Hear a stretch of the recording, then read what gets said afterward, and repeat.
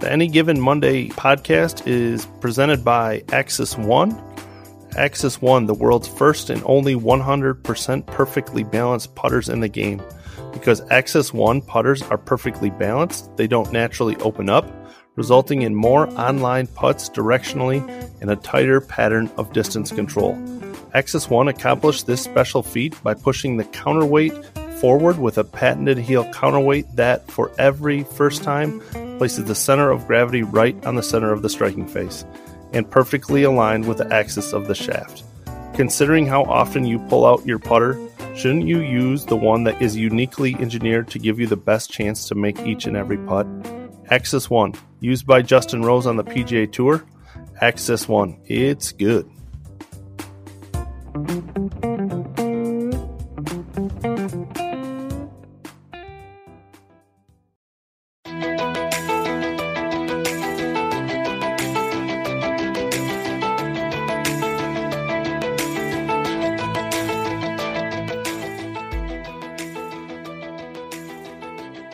All right, guys, welcome back to Any Given Monday. Super excited about this guest. Really honored to have him here. 2002 Players Champion, Craig Brooks. Craig, thanks for joining us. Ryan, it's my pleasure. I've been a fan for a long time, and I'm thrilled to get to join Any Given Monday. Thanks very much. So let's kind of start back at the beginning. First I want to hear, I've done a lot of research, I knew about your career and those kind of things, but let's start with your table tennis career that I heard was pretty good as a kid. Well, I did notice you have dug pretty deep, but to go back to my table tennis career, it started very early, Ryan. It really did. It started back in my garage, really in the mid-1970s with my dad. My dad was my coach. We used to play every single night. I just enjoyed being out there with him. He was a sportsman throughout his career, but he was sort of derailed accomplishing anything just from injuries, and he had poor hips and so on and so forth. But I really just enjoyed the time with him. As I mentioned, we played every single night. We would compete together. He was very good. And I think that sort of instilled some of the work ethic, desire, sort of the competitive nature that I had that I used all the way through my professional golf career. The thing that I do remember vividly is that early on he built a table tennis bat. Now they're not a paddle, they're a bat. Right. For me that was basically the same size as a table tennis ball, and I used to practice with that. So obviously it really helped my hand-eye coordination, and I ended up being a New Zealand champion in under 11 and under 12. So that was 1979 and 1980. But more than anything, it was just being with my dad. As I said, we'd go out there every single night. We would travel, drive to local events and regional events and some national events throughout New Zealand. And I just cherish those memories. Yeah. It's obviously cool that, you had that with your dad. Do you still play, Craig? I don't. I know my wife gave me a table tennis or bought me a table tennis table for my 40th birthday, and I never used it. It sat in the garage just because there was really not very many people to play with. So she gave that away to some neighbors who had some young kids. I play very, very infrequently. I just remember when I played with my dad, and like I said, I was, 9, 10, and 11. I could barely see over the table, and now you sort of tower over that table. And I still have the coordination and the skills. We play a little bit. People go to pool halls. Sometimes we've gone to some table tennis halls and played and sort of rekindled some of that competitive spirit and so on and so forth, but obviously not very much in the last couple of decades.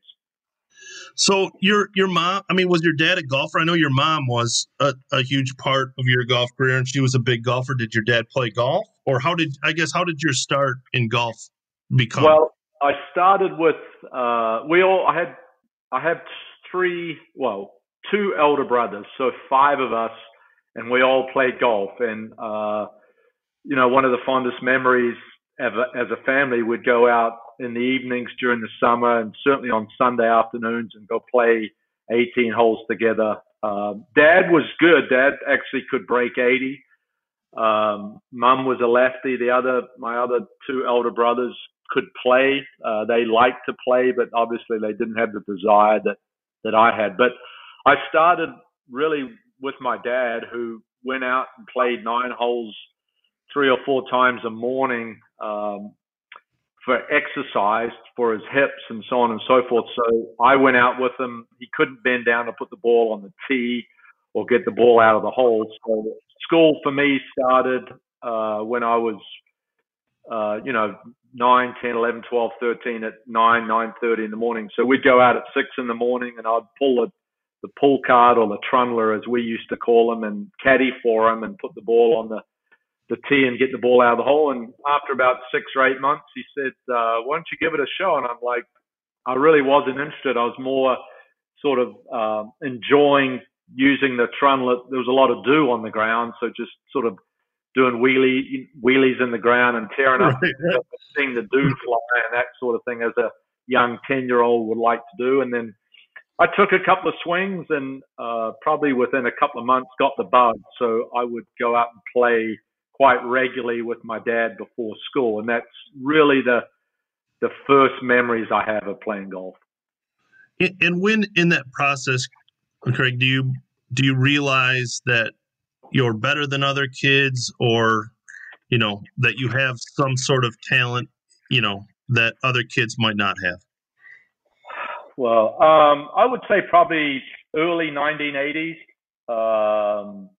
probably 1980, 81. I know Grant Waite, who is from my hometown in New Zealand, Palmerston North. We grew up together. Obviously, he and I played college golf at Oklahoma. He won on the PGA Tour, the old Kemper. He sort of inspired me as a young kid. I would tag along with him. So it was early 80s. We had a group of young juniors that would go out there and play in New Zealand at our home course, Grant being one of those guys. And for me, I enjoyed table tennis. I played cricket. I played rugby. I swam as a young kid. I just liked the peace and the quiet, and the not aloneness, but just going out there and competing, just being by yourself and going out there, and you were the only one to blame, and you were the one that got the credit if you performed well. So it was probably very early in the 80s when I had a paper route. So I'd deliver papers after school, and then pretty much at the end of the paper route, finished at the entrance to the golf course. So I'd just go out there and hit balls and play 9 holes or whatever it may be. And I was doing that 5 or 6 times a week. I've read, Craig, that sometimes you did not go to school. According to the article, often wrote your own notes about skipping school and went to play golf. Is there any truth to that, to that story? Have you been talking to my mother? There was an option. I rode to school. This is, we would call it, I guess you'd call it pre-high school over here. But when I was about 13, so that was Form 3, Form 4, Form 5, Form 6. So basically 13 to 16, I would ride my bike to school, and I came to a stop sign, a 4-way stop. And if I went right, I had to ride my bike another 7 or 8, maybe 10 miles to the high school. If I went left, it was only about 2 miles to the golf course. So many times I took a left. I would forge my mother's signature to excuse my absence. And then after a while, when I got on the boys' high golf team and was the best player on the team as a 13-year-old, which was the youngest grade on that high school team, the professors and the teachers sort of understood that my passion wasn't really in the classroom. So yes, that's 100% true. I always thought, why would I want to ride my bike 25 minutes into the wind, uphill to school, where I could turn left and go straight downwind, downhill to the golf course and be hitting balls in 10 or 15 minutes. So 100% correct. From what I read, it got a little dodgy on Thursdays because that was when your mother played golf. Yep. And it was a little bit, you had to be a little more careful about where you teed, what time you teed it up. Well, I was extremely aware of Ladies' Day, and there was a sort of a hidden range. The golf course where I played and practiced was a place called Hokafitu. It's now Manawatu Golf Club, but they had the main range, which was just wide open next to the 9th fairway on one side and 18th fairway. And that really wasn't conducive to a young schoolboy in his uniform hitting balls at 10 o'clock in the morning. So I would go to it was a sort of a back lot range that had a turf nursery in the very archaic sense of the word. And I would go there in the trees and just hit shots. And then I could sort of tell the 15th hole was a par 5 up along the riverbank. And it was a high point in the golf course, and I could tell, and I knew basically when my mother was going to be at that point. So then after I would be practicing hitting balls for a couple of hours, when I saw her reach the 15th green, I would hide in amongst the trees and amongst the most dense part of the forest and wait for her to get by the 16th, 17th, 18th hole, and then I'd go along my merry way practicing and playing and hitting balls. It was a carefree time. You know, I had to worry about my mother. She really never knew. And it amazed me even to this day. But really, when I turned pro, went to the States on a golf scholarship, it still really wasn't until that point that this story sort of came out to the public that she had no idea. So I thought I did a very good job of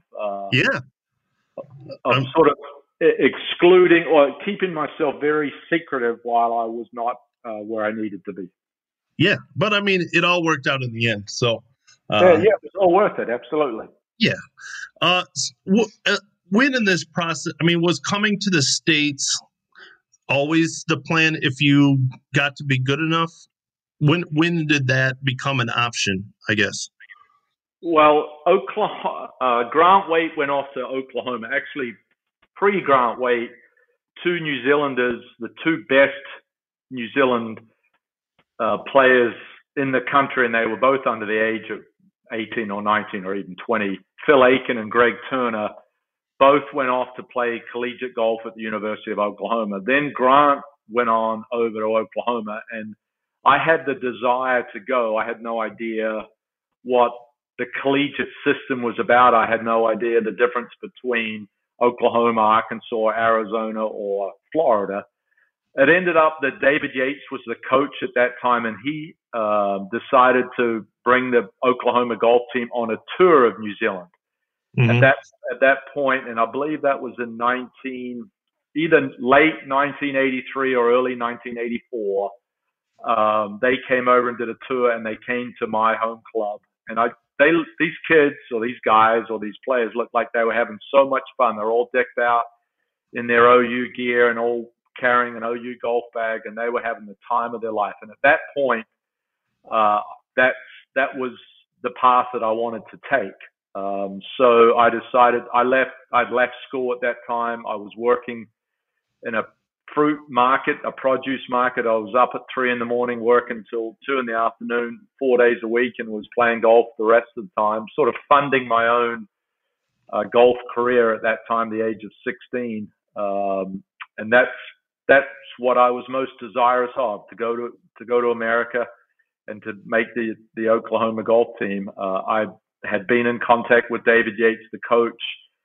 At that time, I was the best player in New Zealand. You know, I'd won the North Island boys. I'd won the New Zealand championship. I'd been on the New Zealand junior team. I'd won pretty much everything that I could possibly do, and that was in 1984 and 1985. I was part of the New Zealand coaching schools that Alex Mercer, really a revered and famed coach from Australia, would come over and teach us. so my name was out there sort of throughout Australasia. And once I was at the point where I was worthy of earning a scholarship to an American college, I reached out to Oklahoma, and it was sort of a foregone conclusion because David Yates had so much success with kids coming from New Zealand. You know, Grant had made All-American a couple of times, so had Greg Turner, Phil Aiken as well. So he was just looking for the next young player in the pipeline, and that happened to me. That happened to be me. So it just worked out well. And I think it all started from David and the golf team coming over to New Zealand on a tour. Craig, I ask every player that I have on this podcast this question, but I mean, we all, when I was a decent junior, we all wanted to be pro golfers. When was it always a goal? Like working at the fruit market, was that like your hard goal? Or when did it become somewhat of a definite destination of what you wanted to do? I mean, again, everybody wants to be a pro golfer. When was it some sort of reality that you could do it?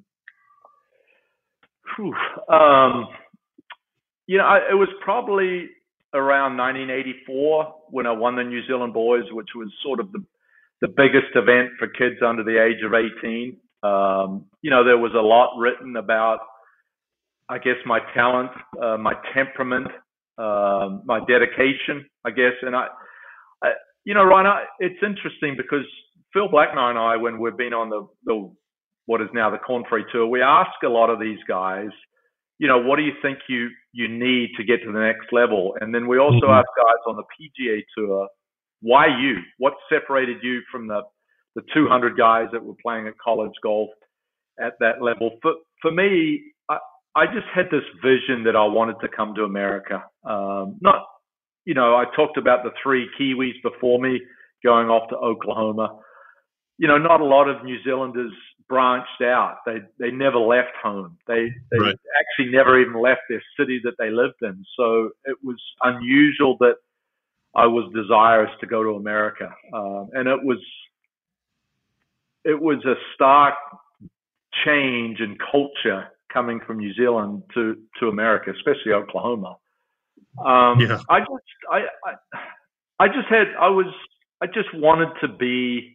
I wanted to be in an environment that would motivate me, that would push me, and every day, and especially under the tutelage of Grant Waite, when I got there, my freshman year was the beginning of his junior year, and we went out and played and practiced every day, and we worked hard, and we tried to, work on our golf swings and understand our golf swings and go out there, and we made the team and compete.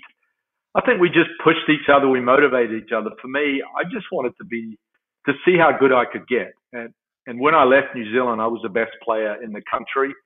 And when I got to the University of Oklahoma, I was a small fish. And that was an eye-opening experience. I tried to qualify for the very first event in the fall for Oklahoma. I didn't make it, and I'm calling Mum, and I'm like, I need to come home. I'm not good enough to even make the Oklahoma golf team. How am I going to make it to the tour? So, it goes back to those every single night going into the garage with my dad and working on my forehand and backhand and table tennis. There was just a desire to get better, and there was a willingness to put the effort in. I never thought about dreading preparing to get better.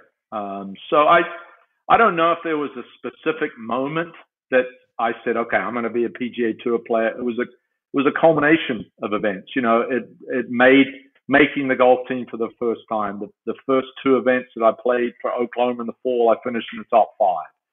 And then, making All-America. And then winning a golf tournament, although it happened to be, I transferred to a school, Lafayette, Louisiana. Winning an event in college, and then nearly winning the Western Open in the summer. And one of the biggest amateur. I think there was just little landmarks along the way that continued to give me confidence that yes, I was, as long as I continued to work hard and do the right things and continue to work in that right direction, I may be able to to realize an ultimate goal, which was to get to the PGA Tour.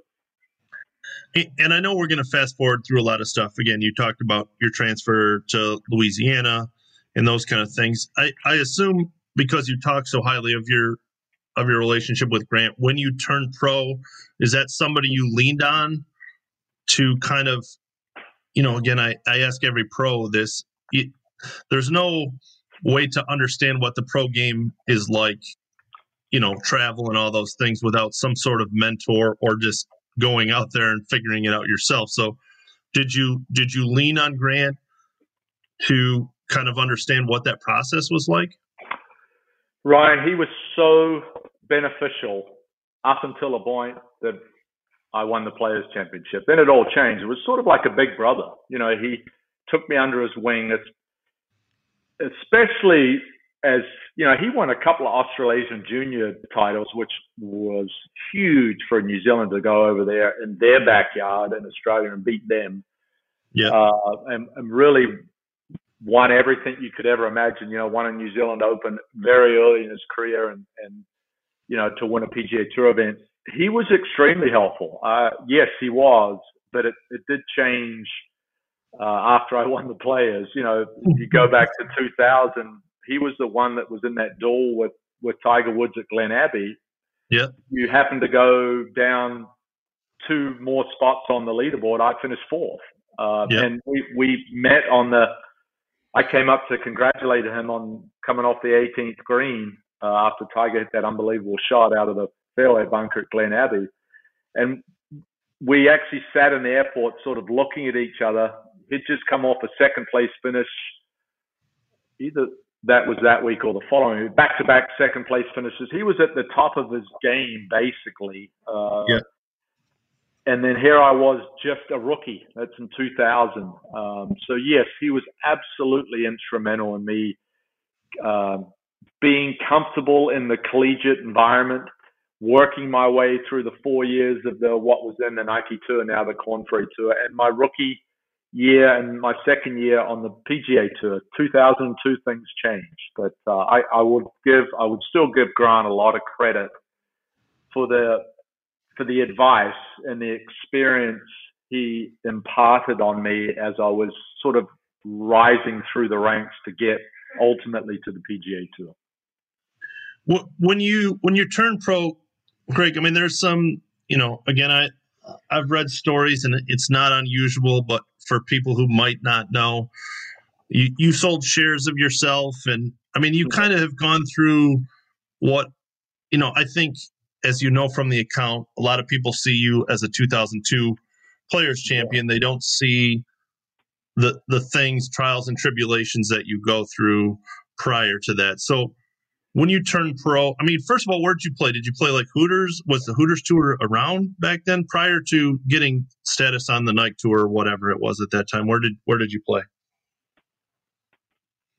It started back in 1990. I had a chance to be first team All-American. I had won the Border Olympics out in Laredo. I had an investor come up to me when the oil was booming down in Lafayette, and he said, "Look, whatever you need when you turn pro, I'll give you how much money you need to go play. I'll give you a suburb and everything else." And at the end of end of my college career and the end of the spring in 1990, I ended up being third team All-American. I went to him and he said, "I'm sorry, I can't help you out." I was in tears. And I thought my golf career was over. So the only option I had no money, obviously, was to go to work. So I went to work for a couple of years at the golf course down in Lafayette, Louisiana, a place called Le Triomphe, which they still host a Korn Ferry Tour event. I worked for a couple of years. I started as a cart boy, working the range, working the carts. Within a couple of months, I was in the golf shop, and then I would just go out and play with a membership. And you're right.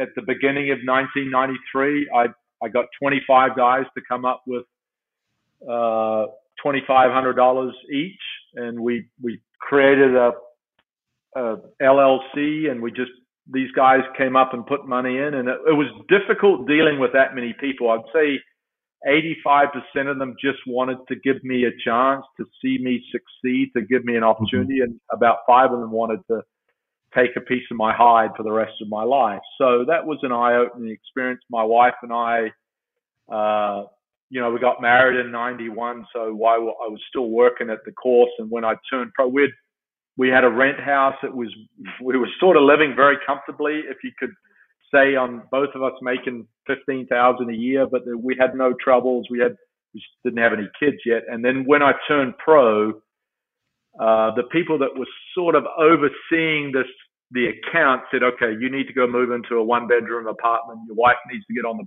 pill because we can't afford her to get pregnant, and all these rules, right, stipulations, and all this sort of garbage. And at that point, you do whatever you can because you have a dream of turning pro. So you go, yes, sir, yes, sir. You do whatever you want. So I started in '93 playing what was then the TC Jordan Tour. Yeah. And my very first year, I actually won twice, and I had a second. I believe I won the money list at that point, and it just sort of gave me a kickstart. I think that turned into the Hooters Tour in '94 and '95, and then ultimately I made it to Q School, or made it to finals anyway at the end of '95, and that got me on what was then the Nike Tour, now the Korn Ferry Tour, in the beginning of '96. So I played that tour, Korn Ferry Tour, from '96 through '99, and then finally got through finals in '99 to get onto the PGA Tour. So I think that for me, Ryan, the start, it was really comfortable. The TC Jordan, it was just a glorification of college. I played against all the same guys who were college seniors. My senior year in 1990, we'd have caravans of cars driving and parking at red roofs and playing at all of these inconspicuous locations around the country. We loved it. It was absolutely awesome. And you cherish those days, because it wasn't a job. It was just sort of going out there and playing a game. And I think TC Jordan, 100,000 person, 60,000, 100,000, whatever, 11,000 first place, and you just hung out. You hung out at Longhorn Steakhouse or Outbacks or whatever, and you played 4 rounds, and you went on to the next event. And if you didn't make the cut, you'd hang out on Friday and drink your sorrows away. Right. It got a little bit more corporate when the Hooters Tour came along, thankfully, because they had a great. It was still Rick Jordan, I believe, part of that. He was behind it as well, and it evolved. And then every October you start worrying about, okay, do I have enough money to go to first stage, and then on to second stage, and then I didn't make it through second stage in '93, '94, and you go, am I good enough to do this? And then finally in '95, I made it through. It was 6 rounds, although I missed the cut to play the final 2 rounds. It still gave me, I was sort of scrapping for something, and it gave me an opportunity to play some events on the Nike Tour. And then you sort of, from that point there, I just, even though in my mind, I felt like I was improving every year. I felt, okay, in '95, I was still playing the Hooters Tour. I finally made it to the Nike Tour, the Korn Ferry Tour. I didn't play great. I had some flashes of brilliance. I lost in a playoff, and then you make it to finals again, and there's that huge exhale at the end of the year, because you're not only worried about the evolvement of your golf game, you're worried about if your sponsors are going to stick with you, because they've now been at it for 3 or 4 years. I was doing well enough that we could roll the money over. A couple of times I was busted and couldn't be trusted and need more money, needed people to put in some more money. But even though preparing for this podcast, Ryan, I went back and sort of did an in-depth study of my career. I always thought I was getting better. Sometimes the results don't really show it. I was always very inconsistent when I had flashes of brilliance, even in the Korn Ferry Tour, Nike Tour, or whatever. But I worked my rear end off. I worked as hard as, we all know about Vijay Singh and all the effort and the amount of time he spent.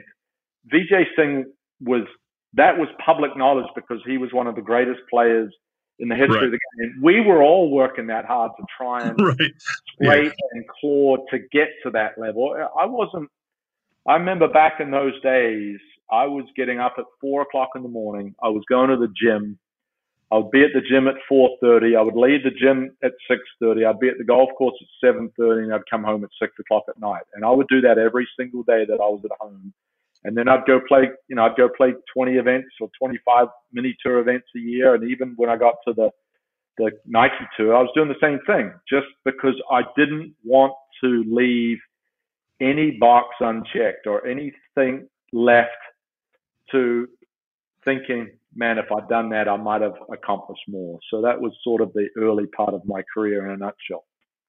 So going back to the sponsors, Craig, isn't that, as I talked to, I've caddied a bunch of times at many tour events.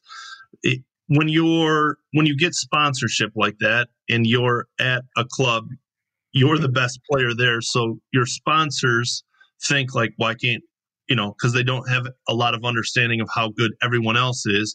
They're like, why hasn't Craig, just walked out on tour? Is that a hard part of that relationship is, hey, I didn't make it this year, but I have improved? I mean, you have to be honest with yourself and obviously with your sponsors. You probably go out at your course in Louisiana and shot 65 with these guys routinely, and they think like, oh, Craig's just going to go out on tour in a minute and I'm going to be rich, or I'm going to get, some part of this. Is that when you have to go back or you miss at Q school, is it hard to go back to these guys and say, hey, I need more money or I didn't make it or whatever? To be completely honest with you, we would have meetings monthly, just sort of discussing, trying to educate these people. And like I said, 85% of them were solidly in my corner. I had a conduit between me and the rest of the guys who was like a father figure.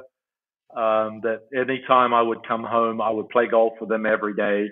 And so he was keeping everyone informed. It is, and I've talked to a lot of young men who wanted, who had the dream or the thought of going to play. And I said, the hardest thing is go ask people for money, because you need, and I've seen some of the stuff on your account recently. You need, back then, now this is mid 90s, you needed $50,000 a year to go out and compete. And that was for entry fees and Q score and all of the sundry items that go along with it. I was called to the task about getting a shoe shine at a tournament. You had to pay. They had on one of the Nike tour events, they had some guys in the locker room that you gave them $25 to clean your shoes for the week, and I put a receipt for that, and I was sort of second guessed on that.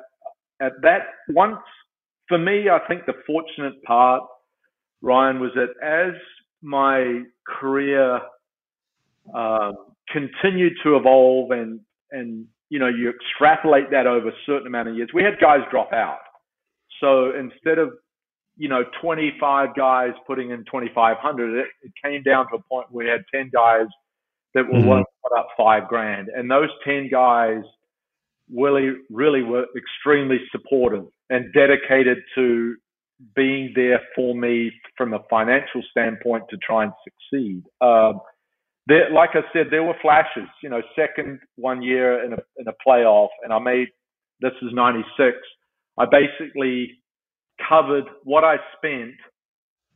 Let's say I spent $30,000 out of that $50,000. I made $30,000, so I still had $50,000 in the pot. And the next year was a bit of a struggle. And then in 98, I had 3 or 4 really good finishes, and I made close to $35,000. So like I said, the money kept rolling over. But at one point in 99, I know there was a stretch where I missed 12 or 16 cuts. And basically early in August, I had to go back to Lafayette, Louisiana with my tail between my legs and my back up against the wall.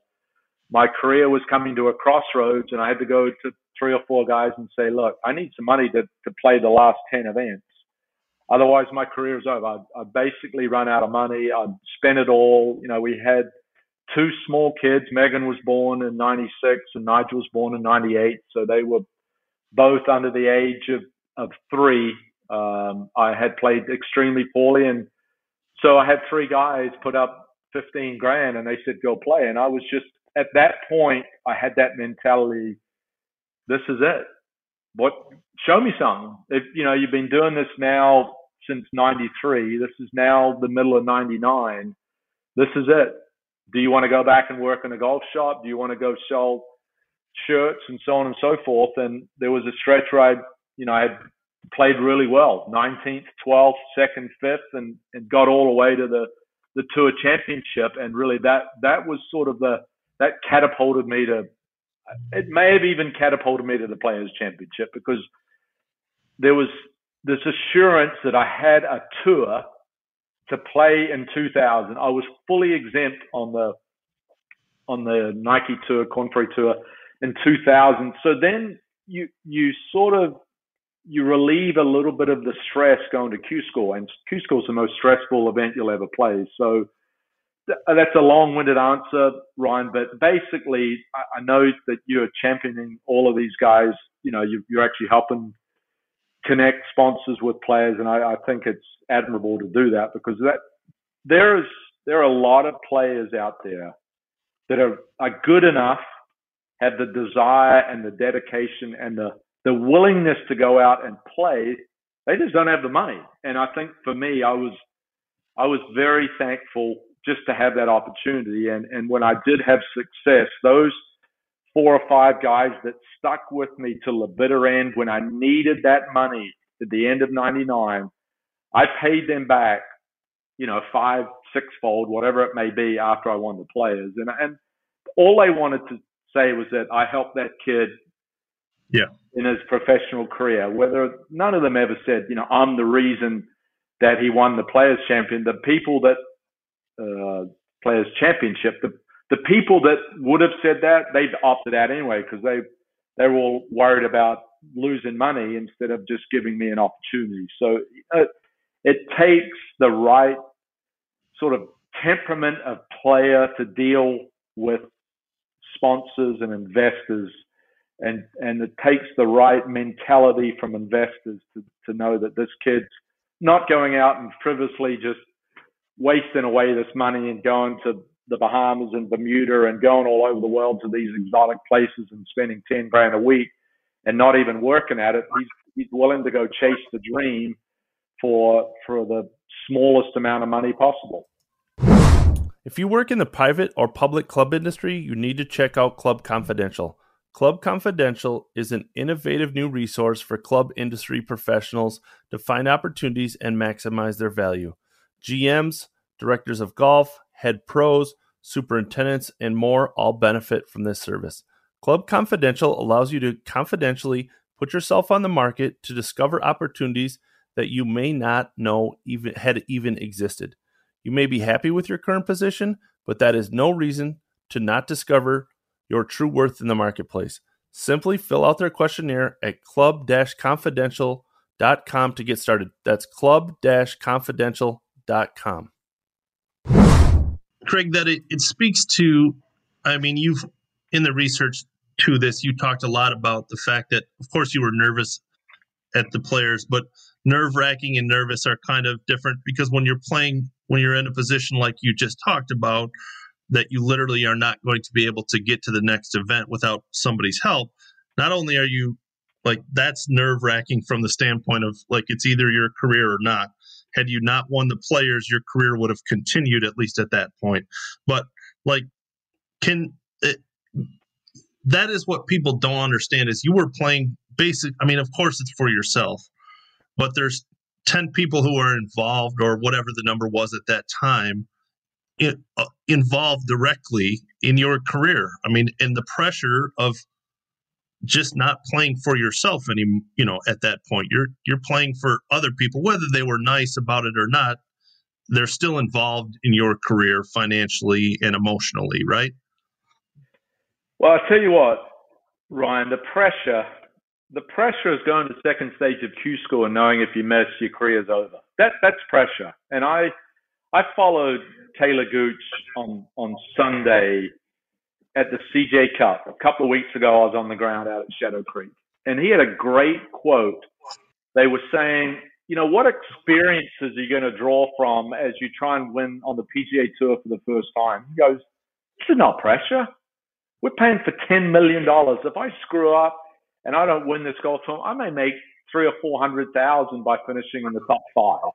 He said, what I draw from is those experiences on the mini tours and in the Corn Ferry Tour, and those where I had to finish top 15 in Portland just to stay in the top 75, or to win. I believe he won in Knoxville or somewhere. That's pressure. No one on the PGA Tour, apart from those guys, come to Wyndham. I mean, I know there's pressure, and I'm not trying to, but it's just a different kind of pressure. It is the press. The most pressure I felt was when I was, and I vividly remember this, going to second stage. I'd missed second stage in '93, missed second stage in '94, gone to the second stage in '95 over at Kiva Dunes in Gulf Shores, Alabama, and I'm sitting there coming down the stretch. You're visually shaking. It's hard to breathe, and you're sitting there going, my career it's tenuous at best.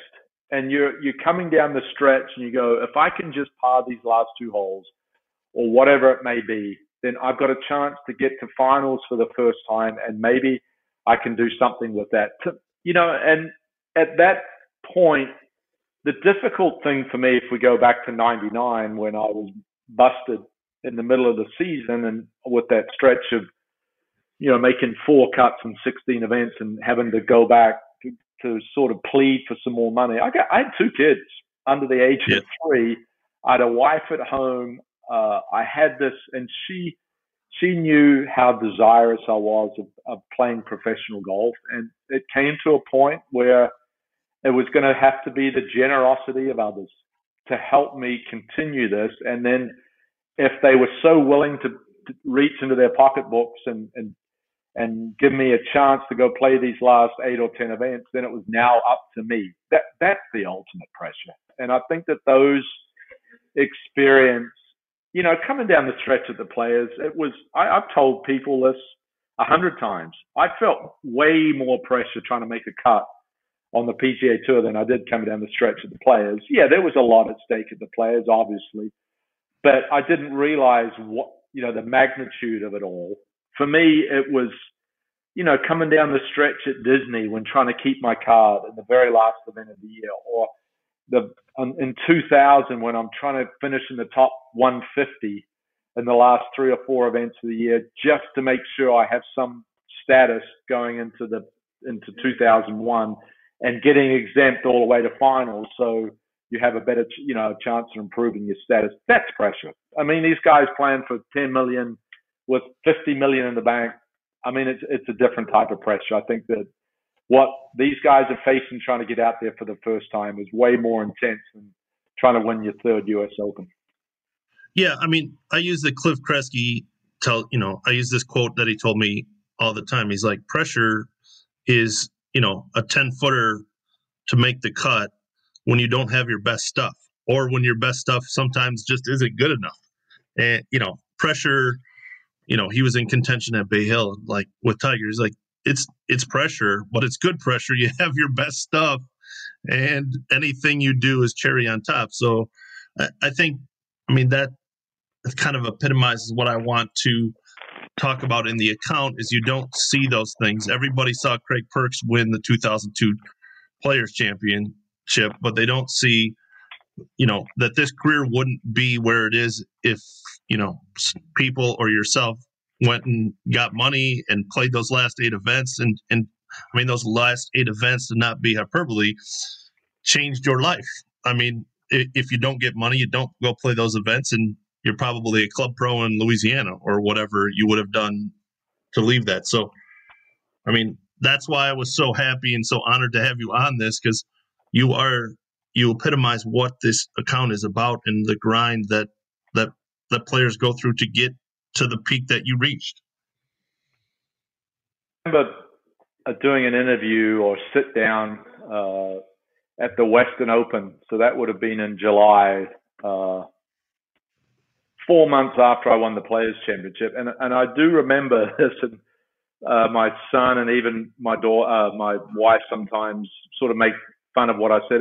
That win, that was not a week's worth of work. It was a lifetime, and everything built up to that point at the Players Championship. And you're right. I mean, I played 3 years on the mini tours and then 4 years on the Nike tour, the Corn Free tour, and then finally get through Q School. And, I parred the last hole in 99 to finish right on the number, where everyone sort of lost their stomachs coming down the stretch to sort of help me get my card for the first time. And, those are if you think, when I sit down and sort of reflect on my career, the mountaintop experience is obviously the Players Championship, but I really reflect upon all of those Q School making it through Q School for the first time, sitting there coming down, the stretch at second stage, so anxious and nervous about what's going to happen to my career if I don't make it. Sitting there late on a December and a cold evening, pleading to people over the phone to continue to support you, and those are the ones that sort of build up to why the Players were so gratifying, because I was unheralded. Obviously, I was outside the top 200 in the world, and probably the most amazing name to ever win that championship. But for me, I love the underdog. And I think that's why I really like your account, because you are always sort of promoting those, those guys that, it's just like you did recently when Bryson's sitting in his private plane and gets into his Bentley, and you're like, mum drops you off at the airport, your middle seat at Southwest, you're standing in line at Avis, you're in a Holiday Inn Express, shoot 65, and you miss the Monday qualifier, you fly home. That's so it. It's not fantasy land is what Bryson's doing, and it's amazing what he is doing.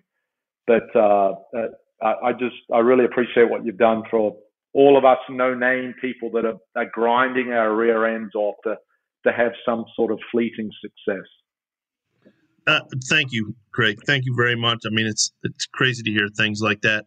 To be fair to you, leading up to the Players, I mean, I obviously remember I've been a fan. I talk about this a lot.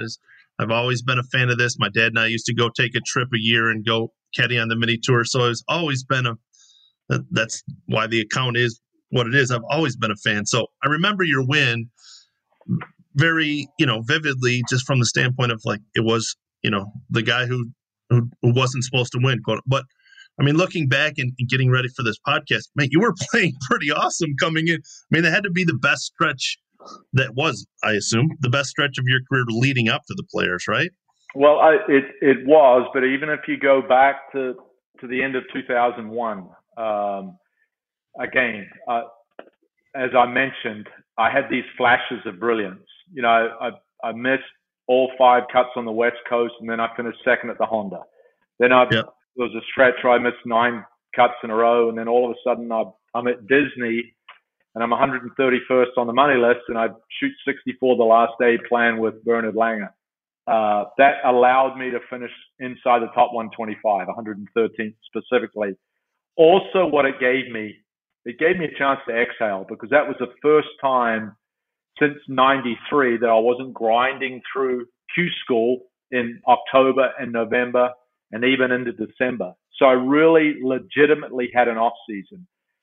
And I remember that for about the first 4 weeks, I think the end of the season was early in November.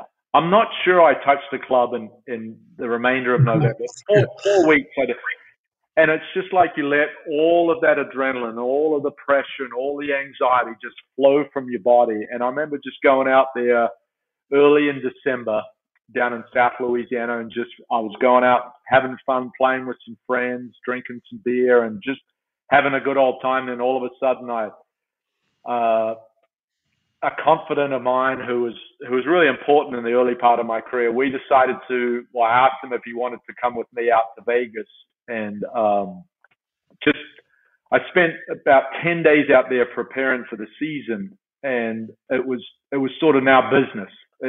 I know you think Vegas is not business, but they had 2 TPC golf courses out there. So I went out there with every intention, and I didn't quite know. The weather was sporadic, and especially in December in South Louisiana. So I went out there and just prepared for a season, and it was sort of like a true off season, mini camp, training camp, everything that I needed to do. And as I began 2002, I started making all 4 cuts on the West Coast, and I'd never played well on the West Coast, basically Hoanna greens and so on and so forth.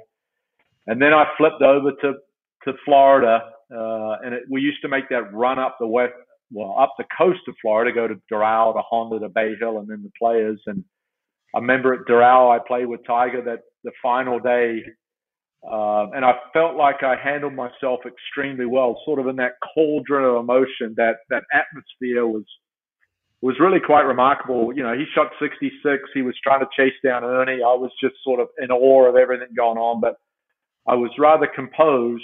I shot 71 playing alongside Tiger for the first time. And again, we were just building on something. You know, now 6, 7, 8, we'd head to the Players Championship, 8 cuts or 7 cuts in a row. I'd made the cut at Bay Hill the previous week by beginning the tournament, hitting a ball out of bounds. And I just sort of, I didn't want that cut streak to come to an end, because I was really so inconsistent in making cuts. And I really think the culmination of the 64 on Sunday at Disney to end the 2001 season, the complete off season where I didn't have to go to Q school, the intense 10 days preparing for the season, to start the season with a good finish in Phoenix, and then to run all the way up to the Players. It was building, it was bubbling, it was simmering. I didn't expect it. I was just honored to be in that field, to be honest with you. And just to play, you know, I sat there at the Marriott, the Sawgrass Marriott, and listened to live from the Players with Brandel and those guys. And they said, a rookie can't win around here. You need experience. And I sat there on a Monday night and go, why not? And that was sort of my mantra the whole week. And yeah, you know, I talked to Carl Paulson about it, and he said in the final round, you guys were both saying to each other, why not us? I mean, you had gotten to that point, and you know, you guys were both great players. There's no argument about that. But you know, you were not household names by any means, and you know, you were both saying to each other, why not us? Sort of this saying that reverberated for me anyway, because it was, you know, you think of all the great players that had won there, from, you know, and Tiger and Norman and Elkington, and, you know, all the greats had won at Sawgrass, and you needed the specific type of game. And here, you know, I think Carl was certainly more accomplished than I was up to that point. You know, he had won Q School. He had been out there a little bit longer than I had. But here we were, 2 little known, unknown guys in the final group. And I came up to him on the first tee, and I said, why not one of us? You know, and I just think it was, he struggled a little bit. I did as well. I was all over the place, but, you know, managed to create some magic here and there. But for me, it actually goes back to the first round. I know that I was 3 over through 13 holes, and we had a huge rain delay. It was a torrential downpour. And back in the old clubhouse, Ryan, they used to have the meager people who were the lesser knowns used to sit in the locker room, and the champions had this little crow's nest. And it's like they were looking down upon us, like we were the pheasants. peasants, excuse me. And then, you know, they were these revered people that you looked up to, the Almighty, you know. And I'm like, I sort of looked up there and said to myself something that I'm not going to mention, but I'm like, you know, whatever to you. And I actually, after the range delay, I found something on the range with my ball position and alignment. It was a little off. I birdied 4 out of the last 6 holes, or 5 holes, excuse me. And then that sort of, then I shot 68, 69 the next 2 rounds and got in the final group. And at that point, the golf course had changed so much on Sunday that it was just survival. You know, it had gone from major championship brown to just frictionless golf course. It was incredible. I'd never seen anything like it. And, you know, like I said, it was a round that was very inconsistent. It sort of summarized my whole career: 7 bogeys, 5 birdies and an eagle. And, you know, I happened to have that miraculous finish to be a guy that came in little old New Zealand, came out and won the Players' Championship. It was pretty remarkable. I mean, it was, when you look back, I mean, like Johnny Miller called it the 3 greatest holeouts he's ever been, ever seen. I mean, I guess the culminate, I mean, every interview I saw of you is obviously talking about just leading up to that point. Now that it's, 18 years removed, what's your fondest memory of that? I mean, obviously winning, but your place in golf history is cemented forever, obviously. I mean, does it still give you the chills? I mean, it must. 18 years later, it must, like, to like see the clip that I shared. They called you Australian, unfortunately, but like, I mean, what does it mean to you to this day, Craig? The fond memories I have is that Johnny Miller may have called those the 3 greatest holeouts that he'd seen, but he also called me idiotic when I pulled out driver, and he also said that I'd left my brain in the bayou, which was quite cool, really. And then a couple of days later, Tim Rosenforth, who was at the time writing for Golf World, called the house to talk to me, and I wasn't there at the time, and Maureen, who's a quick-witted Cajun, said, Tim asked Maureen where I was, and she said very quickly, well, he's in the bayou trying to find his brain. So I thought that was pretty cool. Another thing is Maureen had flown in that morning with some friends of mine from Lafayette, and after I chipped in on 18 to win and to seal the 2-shot victory, and I had to walk through the grandstand and sign my card and then come back through the grandstand. There was a podium by 18, right behind 18 green, and Tiger Woods is sitting there. And I'm like, what the hell is Tiger Woods doing there? And then I finally realized that he was going to, the defending champion was going to present the crystal to them.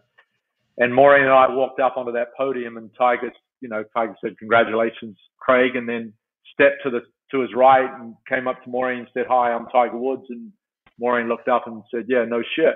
So that's sort of what I remember. Yeah.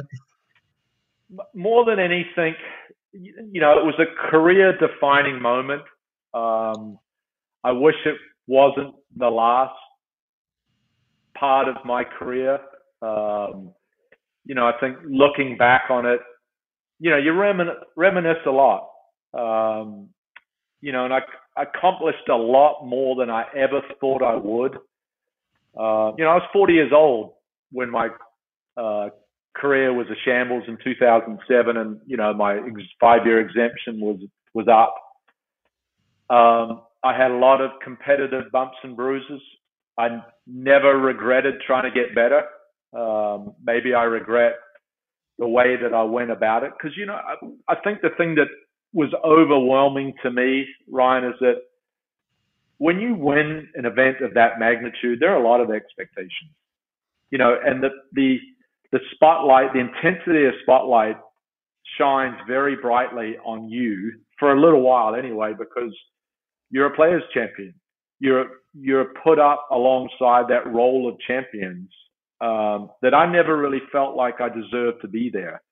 to be honest with you. And then when you struggle, you lose a little faith, you lose a little belief, you lose a little trust. I went down some wrong paths. Like I said, I never regret trying to get better, which is what I tried to do, tried to live up to be a players champion. I regret the way I went about it. My game had deserted me. I really had trouble executing any shots. And, sometimes you try and dismantle things and rebuild it. It was a mess. So that's the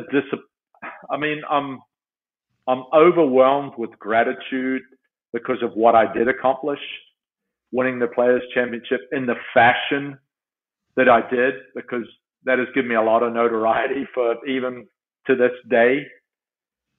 I'm disappointed that I lost that much faith and that much trust and that much belief that quickly. And I sort of went alone with this and trying to find the answers and find the cures, and most of it was done physically, where all I needed was a good smack upside the head mentally, and just try and figure it out more from the mental side of it, and the belief and the trust, instead of trying to make perfect golf swings. So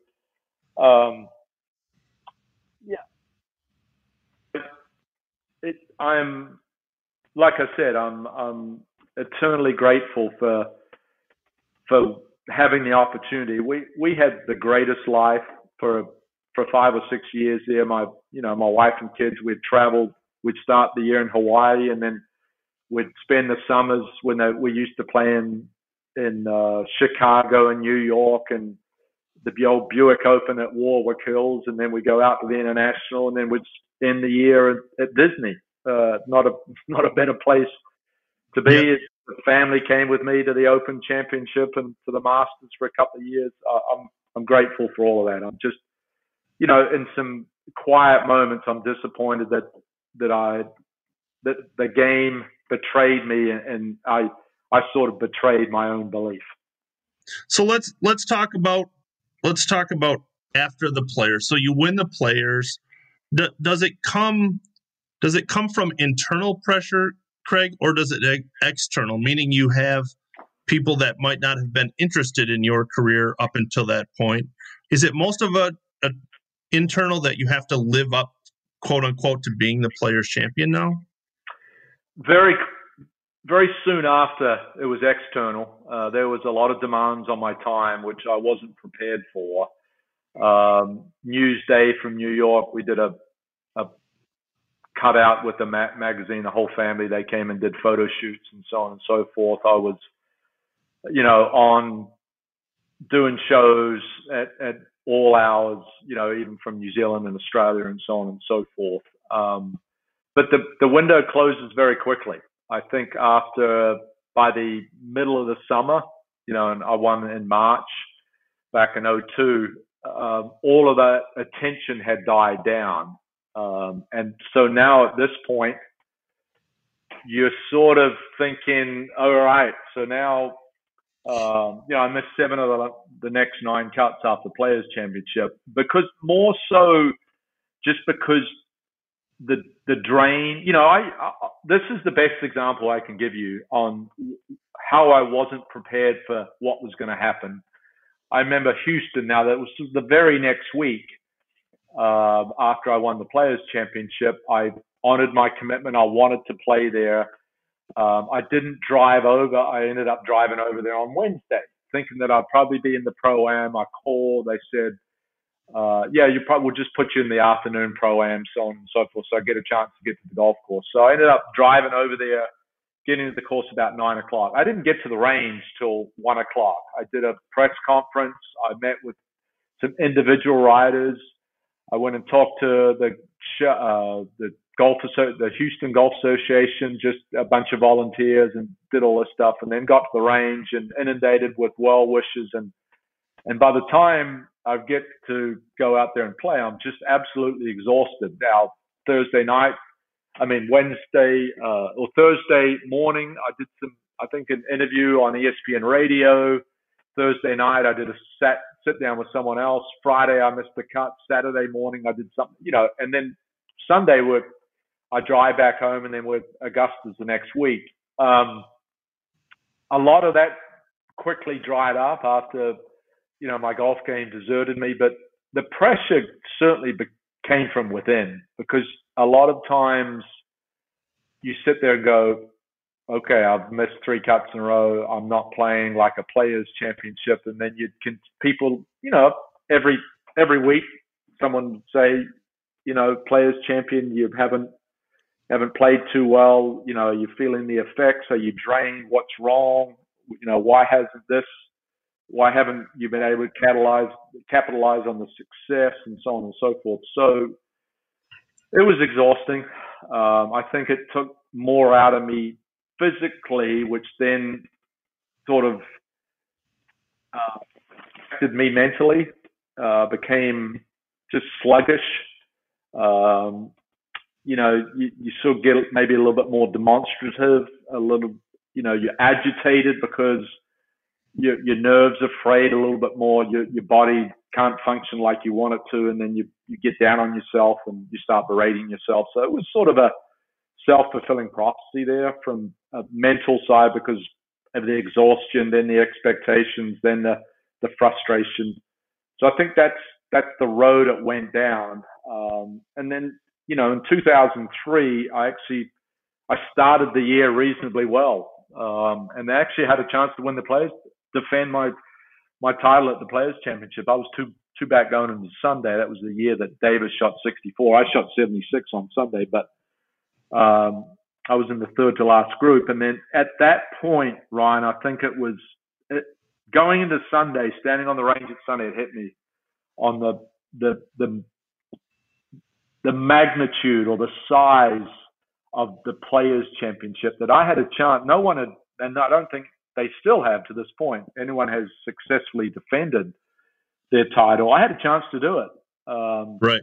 And I had a lot of media requests on Saturday night, and I accepted them all, whether that was a mistake or not. But, it was probably going to be difficult to beat Davis anyway, shooting 64 in those conditions. But that long-winded answer to your question, but I think more than anything, initially expectations from the media and the public and all of those people that sort of have a voice in golf, and then it sort of exponentially became more of a burden, personally, because I couldn't live up to being what I expected as a Players Champion.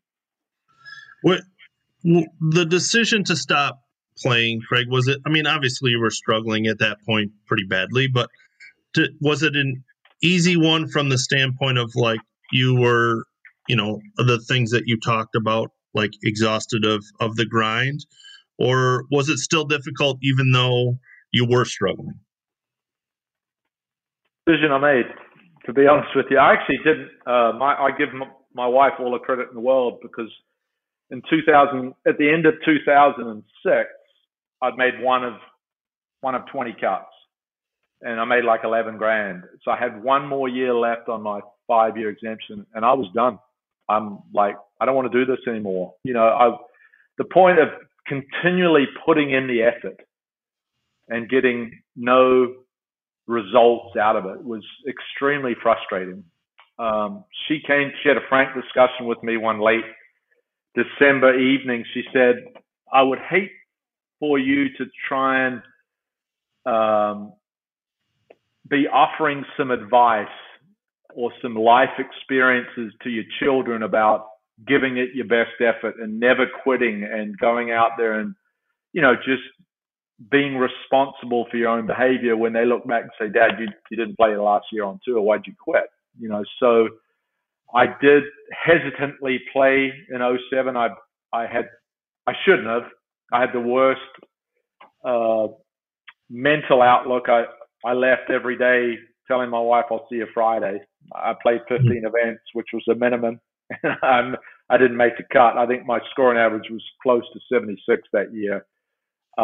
It was that I was disappointed myself that year, because I could have gone out and had so much fun. I could have known that this might have been my last year. I wasn't hesitant to go out there and my career, knowing my career was going to be potentially over. I wasn't fighting it. I wasn't reluctant to say I'm such a failure that I'm just done. I should have just gone out and enjoyed it. But I had so much anxiety and apprehension that I couldn't even get off the tee. My golf game was a mess.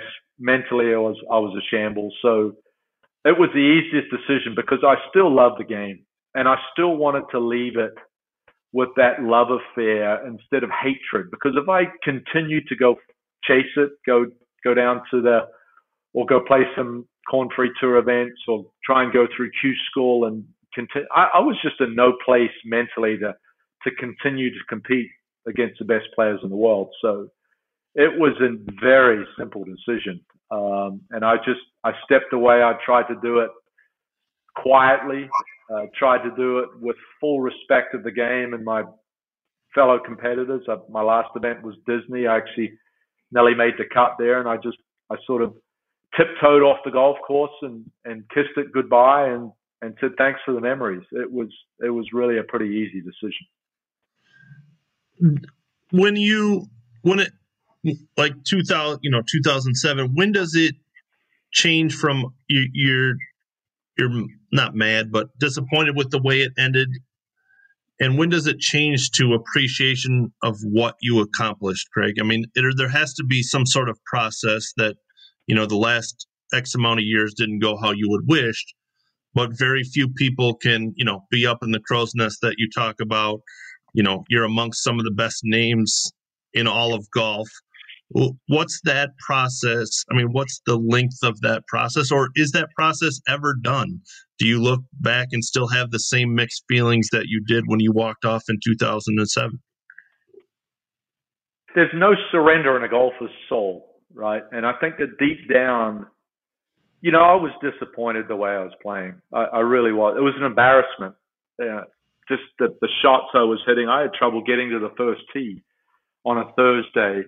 But deep down in a soul of a competitor, and I go back to playing table tennis with my dad as a 9 or 10-year-old, you still just wanted to go out and play to a certain level. You had pride, because pride and desire had gotten you to a certain point, and you just loved to compete.